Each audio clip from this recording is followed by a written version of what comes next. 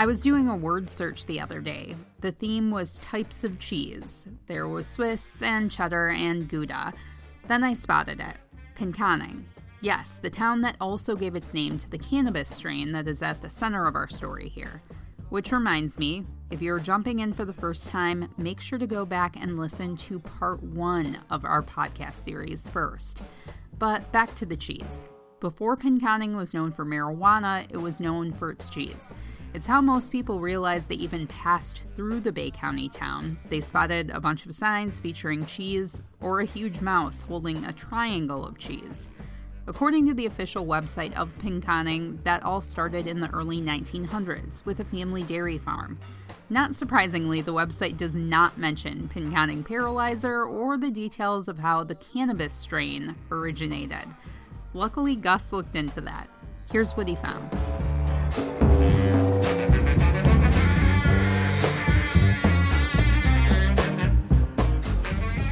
Well, what's the history of the weed strain? Like, how did it come to be? The weed strain, basically, a guy come back from the service. He had some Afghan seeds. I have a real good friend who was into a little bit of the breeding thing back in the day. It is nothing like it is now, right? And he just took a purple Hawaiian plant and he grew the Afghan seeds that the guy brought back from overseas. He bought the weed over there, brought it back when he come back from the service, and bam, there's your Paralyzer. The man you heard speaking a moment ago is David Myers, one of the purported creators of Pinconning Paralyzer, although the exact origins, I've found, are a matter of debate. But if he's to be believed, and I don't know why he'd lie, Pinconning Paralyzer is a hybrid. The key ingredient in what makes it unique to Michigan is one of its parents, the strain a U.S. serviceman smuggled home after fighting in the Vietnam War. The foreign seeds were planted, bred with a domestic strain, and Pinconning Paralyzer was born. As I poked around trying to learn more about Pinconning Paralyzer and its originators, I was told by several people that David Myers knew I was working on the story, and he didn't want to talk. I'd all but given up on speaking with him, until one day I decided to visit all of the addresses for him that were listed in court records. I soon found myself turning down a dirt road flanked by well-spaced, tucked-away homes on one side and farm fields on the other. Where the road ended at some woods, I turned right onto a gravel driveway. A man with a graying beard, black shorts, sneakers, and a slight potbelly walked my way. Hey, how's it going? My name's Gus Burns. I'm a reporter with MLive. And I was doing a story about the history of Pinconning Paralyzer. And I'm going to some of the old addresses where the police files said there were raids in the past. Okay. So I came here because this was one of the ones that was listed back in 2000. Wait, no. Was this the 98, 99? They went to Larry Meyer's house first, and then the next day came to 266 Nielsen. Yeah. Are you? Do you know David Myers? Yeah. Okay. Are you David Myers? Yeah. Well, sorry to come in on you like this, but okay. You may have heard that I was working on this. Yeah. Some big old crazy story. You'll hear more from David Myers throughout this podcast. He was hospitable enough to invite me in for an hour-and-a-half long interview with him and his wife, Judy. We smoked cigarettes at the kitchen table with pictures of David and Judy's children and grandchildren hanging on the wall, above a basket of unfolded laundry. Their black lab, named Charlie, snoozed nearby. David Myers doesn't want publicity for his role in the creation or popularization of Pinconning Paralyzer, but said if there's going to be a story about him, regardless, he'd like his side included. David Myers prefers to leave the troubles his then-young family endured related to him growing marijuana in the past. But being credited as a founder of Pinconning Paralyzer is infamy that's going to be difficult to ever truly shake. In the last episode, Terry Liskowski talked about alleged paralyzer seeds he received from an old friend who rescued them from a Union Hall party in the 1970s. He talked about, quote, some brothers dropping off weed and the straggler seeds left behind. He was slightly evasive when asked who these brothers were, but there is a trio of brothers who have become synonymous with Pinconning Paralyzer, the Myers brothers. I spent more than 4 months looking into Pinconning Paralyzer and its origins. Archived news stories, police records, court files, interviews, and online rumors kept pointing to the same trio of brothers as the founders. There are 5 Myers brothers, and a sister who died at a young age in 1972, but only 3 of them were associated with Pinconning Paralyzer. At least, only 3 were ever busted in connection to it. Of course, there were many others outside the family who grew and sold it. The brothers include Larry Myers, who was the eldest. He died in 2012 after spending nearly half his life in a wheelchair due to multiple sclerosis, a nerve disease that crippled him and caused severe pain. Larry was diagnosed with MS when he was 22 and advocated hard for medical marijuana legalization, which he was able to see come to fruition in Michigan before his death. Then there's the middle brother, 65-year-old Roger Myers, who flew mostly below the radar until he and his wife, Malin Myers, were nabbed by police during a Pinconning Paralyzer sting in 1999. Roger Myers has suffered from throat cancer for the last 20 years. He struggles to speak and his voice is raspy and strained. Even though he can't eat or smoke anymore, and hasn't been able to for nearly 8 years, he said he still likes to occasionally take a whiff of some marijuana buds. When I last called him, he said his health was failing, and he wasn't able to talk. So I'm grateful for the couple hours I was able to spend with him and his wife at their home on the Saginaw Bay in Pinconning. And finally, there's the youngest, David Myers, one of the alleged creators of Pinconning Paralyzer. He's also the only one of the brothers who served any serious prison time. Now he's a builder and a soy farmer who lives on 40 acres outside of Pinconning. When I visited, he had an American flag emblazoned with a pot leaf hanging from his garage workshop. David downplays the role of his brothers. Like you're saying, somehow, the Myers boys were in the whole thing, and basically I was really the only one that was more heavily into it, I would say, than all the other ones. Larry did it for himself, so he had some weed to smoke, and he didn't have to spend his little bit of money that they would give him for living. And my brother Phil was, a carpenter for his whole life. He had absolutely nothing to do with it. I mean, he smoked weed, but, he had nothing to do with the growing. There was, like I said, it was pretty much... David, that's yeah, and Larry was, in a fucking wheelchair, so how much do you think he did? The Myers family grew up in Pinconning, trapping muskrats along the Saginaw Bay. My grandfather was totally old school, and when I was 4 or 5 years old, I used to go with him, and that's kind of a, how you asked me about, the growing and stuff, it's kind of a thing. You go into something in its own zone, right, and you figure this is where he comes, this is where he eats, and, you're going to sit here, and he's going to go here, and, it's kind of a thing, and then you catch him, and it's kind of like a fulfillment thing. All the Myers boys at one point worked for the railroad, and despite creating the state's most prolific weed strain, they appear to have lived humble, hard-working lives. I've spent some time in Pinconning. It's definitely got a self-sufficient feel, but everyone I came across, even when I was poking around in business that wasn't my own, treated me kindly and seemed open and honest. And if they weren't open to talking, at least they didn't pull out a shotgun and yell at me to get off their property. To learn more about Pinconning's history, and with the hope of learning more about Pinconning Paralyzer, I stopped into the local newspaper, the Pinconning Journal, on a rainy day in June. The owner, editor, and publisher, Craig Barnt, was sitting at a cubicle just inside the front door. Right now, Pinconning's known for cheese. Pinconning, I don't remember the Ojibwe pronunciation, but it actually means potato place. The soil is very fertile, and the Indians used to farm potatoes and stuff here. In the early 1900s, a man named Dan Horn moved to Pinconning and started a cheese factory. There were lots of dairy herds in the area, and he started making Pinconning cheese, a certain blend of Colby cheese, and Pinconning became known for that. There were, the Wilson's Cheese Shop, the Pinconning Cheese Store, been here for many, many years. I think they just celebrated the 100th year of Pinconning cheese a couple of years ago. So Kraft had a cheese factory here for many years, and that was the major local employer, and that's how Pinconning became the cheese capital of Michigan. That's starting to shift with the arrival of the legal marijuana industry. Pinconning Township was the first governmental subdivision, I don't know what the correct word would be, was the first in the state to have all the ordinances and everything in place.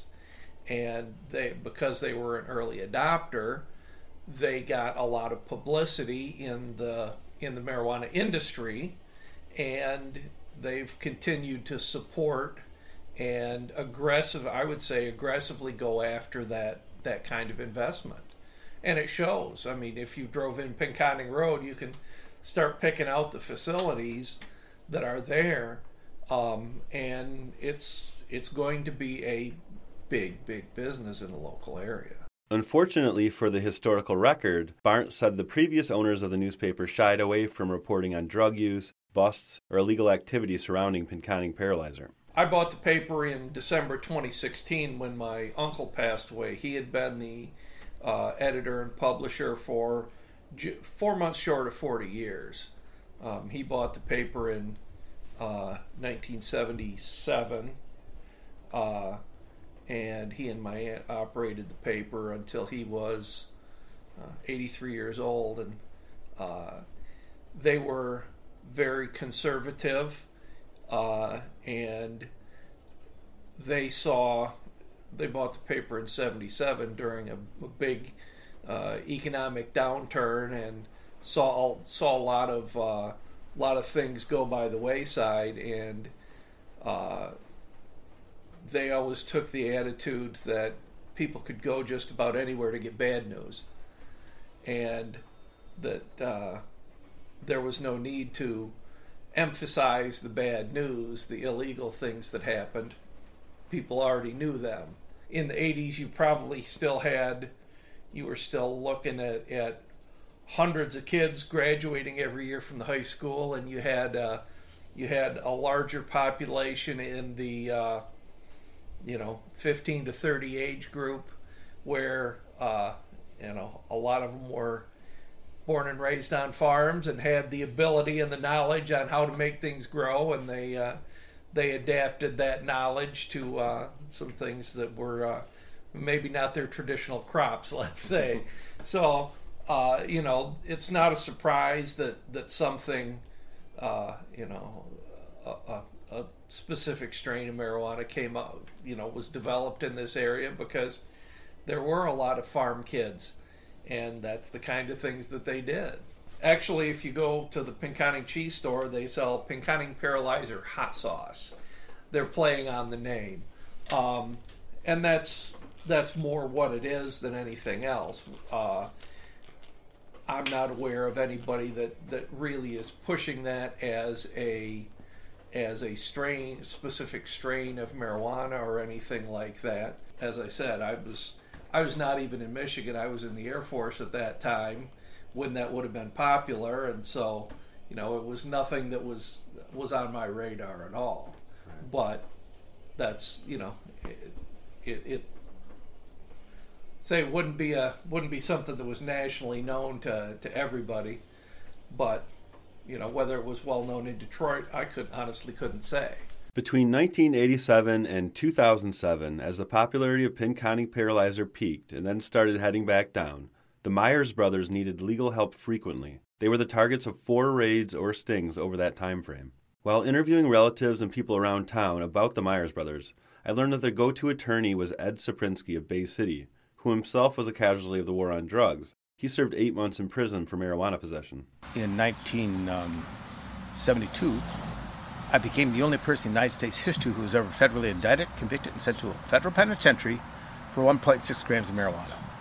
Less than 2 joints. As I walk up the concrete steps to Saprinsky's office inside an 1876-built, all-Victorian-style home in downtown Bay City, I enter a tiled foyer where I imagine Bay City's elite once convened for swanky dinner parties. At the entrance is a personalized floor mat. It reads, quote, "Wipe your feet on Bayonet." Bayonet is an acronym that stands for Bay Area Narcotics Enforcement Team. It's one of more than 24 multi-jurisdictional drug task forces run by the Michigan State Police with the help of local law enforcement, and the same drug unit that waged war with Pinconning Paralyzer in the 1980s and 90s. Saprinsky is not a fan.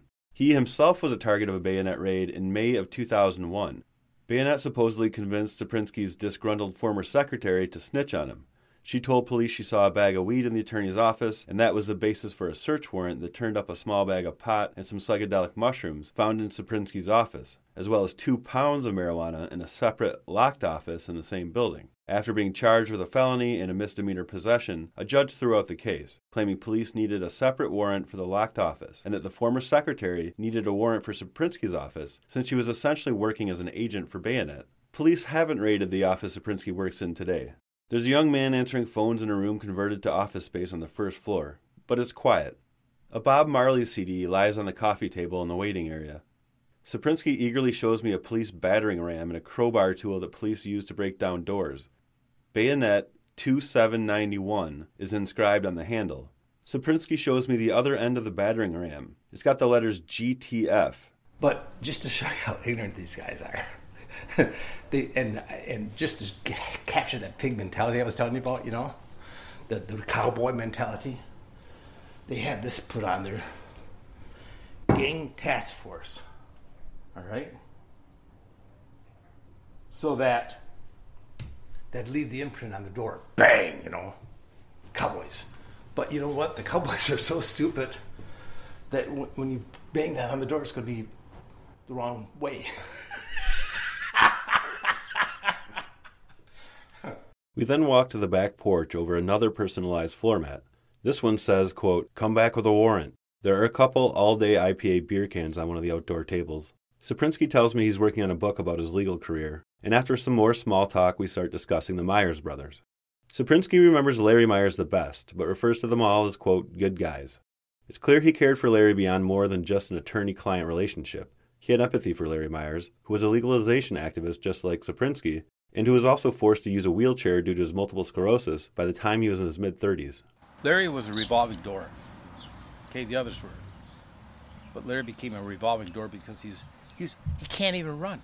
He's confined to his house in a wheelchair and just waiting for them to come through the door again. And they did, again and again and again. That's what really disgusted me. His wife left him and he was just basically secluded, kind of alone in a sense. He had his family and that. So, but this man went from a very happy, productive journeyman carpenter making good money, and he lost that slowly through the affliction, and then he couldn't even use his medicine in peace without being victimized more. You know, in my opinion, I watched it. I'd watch him cry. So you think his life might have been more pleasant? Oh, hell yes. Had it been today's day and age? Oh, yes. You'd be able to use it legally, medically, if you want to, or recreationally at this point. Larry Myers had been diagnosed with MS by the time of his first bust in 1987. Shortly after and through the remainder of his life, Larry Myers used a wheelchair. He tried numerous pills and sometimes unorthodox treatment to deal with the pain and muscle spasms that plagued him.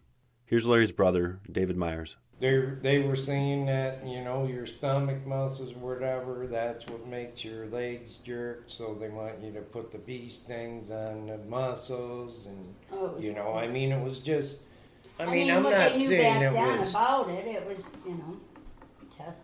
Well, the thing that worked was the marijuana, not... Right. Yeah. The marijuana was just so easy. He just had a little pipe, and he had a little... token off of like you put a bingo chip on, and he would just take a hit off that and put that right on there right away, and it goes out, and he would just do one hit here or there. It wasn't like he sat there and smoked joints all day. He smoked a lot of times in the day, but he would just do the one hit thing, put it out, and he didn't use as much, and it didn't cost him as much, and I helped him what I could, and that's kind of what I was doing when that deal went down there where he got busted. Police first arrested Larry Myers for marijuana in January of 1987. He was 34 at the time. The headline of the January 26, 1987 Bay City Times story about the bust read, "Pot grower says raid on truck was publicity stunt by police." Larry Myers would later say that police notified various media outlets so that they would be present when the search warrant was served. Myers wasn't home when police entered his house about 11 p.m. on a Friday. He He only learned police had been to his home in Fraser Township, just outside of Pinconning, when he read about it in the Bay City Times newspaper the following day. He asked his brothers to check things out. When they arrived to the tri-level house, nestled in a rural setting on 8 acres, they found a search warrant tacked to their front door.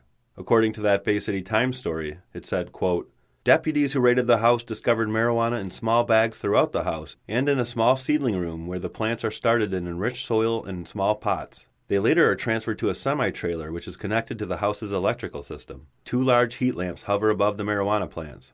There is also a heater in the corner of the trailer where cut marijuana is dried." Myers disputed investigators' statements that marijuana plants in the trailer could produce 70 pounds of weed every 12 weeks, or about $280,000 worth of grass annually. End quote. Larry Myers told the reporter he could more accurately grow about 20 pounds a year, worth only about $40,000. He said, quote, "I have MS and I found that marijuana calms me down. I did not grow this to sell it. I have a few friends I might give some to, though. The sheriff knew I was growing here way back in August, and he just decides to pick this time, when it was about to be harvested, to raid my house. If he'd waited another week, it wouldn't have been there." End quote. Investigators cited a 3-fold increase in electricity use at Larry's home as part of their basis for a search warrant. Today, utility companies don't usually share that sort of information with police unless it's in response to a court-ordered subpoena. Larry Myers was using magazines and books to learn about hydroponics and indoor growing. Police seized those as well. They took the weed, the growing equipment, everything. They took it all. They took the whole semi-trailer, and then they come up with the thing that, they didn't find what they wanted. Larry's trying to grow some weed so he can freaking live. According to court records, this is the one and only time Larry Myers served any jail time. It appears about 30 days, although he was initially sentenced to 6 months. A felony count of possession with intent to distribute, which carried a punishment of up to 4 years in prison, was dismissed. Larry pleaded guilty to a lesser charge of misdemeanor possession. While not much would come from this bust, it would mark the beginning of law enforcement's efforts to snuff out Pinconning Paralyzer and the Myers brothers. This was also the first, but not the last time, semi-trailers would come up in connection with the Myers brothers. Police long believed Pinconning Paralyzer was being grown in underground trailers, although they never found any. It would become a cat-and-mouse game, not unlike the enforcement of alcohol during Prohibition. Growers would take some seeds and put them in farmers' cornfields, unbeknownst to the farmer. They'd keep an eye on the marijuana as it grew and make sure to sneak in and harvest it before the farmer chopped it down along with his own crop. Roger Myers, the middle brother who long suffered from throat cancer, tells me they'd plant seeds anywhere they could, farm fields, in the edge of woods, or next to ponds. The trick, he said, was to remember where, and also to make sure it was hidden well enough that someone else wouldn't find it. Thieves were as much a nuisance to illicit outdoor marijuana grows as the police in those days. One trick Roger Myers told me about, they'd plant marijuana in highway medians, and then when it was time to harvest, jack up their cars along the highway at night, as if they'd blown a tire, and pick their buds. It was around this time in marijuana prohibition history, during the Reagan administration and the reinvigorated war on drugs, when spending on enforcement significantly increased. Say yes to your life. And when it comes to drugs and alcohol, just say no.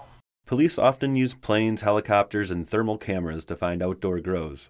One example took place on about August 26 of 1987, nearly 6 months after Larry Myers' first bust. A Bay City Times article from that date, with the headline, "Marijuana Field Cleared by Police," said federal DEA officers with assistance from Bay County Sheriff's Office deputies found a 120-plant grow in a cornfield.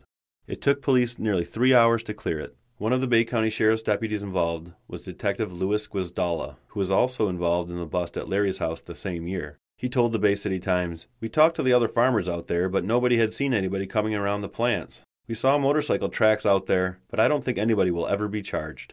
Ironically, less than 2 years later, Guizdalla himself was charged and later sentenced to 10 months in prison, after he pleaded guilty to a charge of conspiracy to distribute marijuana. Guizdalla admitted to accepting televisions and video equipment in exchange for facilitating a marijuana deal, and he appeared on the front page of the Bay City Times as part of an investigation into police corruption entitled, quote, "Tarnished Badges." In the next episode in this Michigan Crime Stories special, we'll learn how Pinconning Paralyzer got its name and follow the escalating police efforts to bust the Myers brothers as their growing operation evolved and became more sophisticated. Cloning thing came in, and then once that came in, then everybody was doing it. You could go around here to any cornfield that was around here, you'd get some dope. Because people were just, it was crazy. And then some stupid person or whatever made a story to the High Times, just kind of like what I'm saying what this story is. And then it got printed, and then heat. Came to Pinconning. Came to Pinconning. And that's where we'll leave you for today. But make sure to subscribe to Michigan Crime Stories wherever you listen to podcasts, so you don't miss out on the rest of the Pinconning Paralyzer story. If you value quality journalists like Gus and the work they do, please consider becoming an MLive subscriber. And if you are looking for more podcasts to fill your days, head over to mlive.com/podcasts. We'll see you next week. From our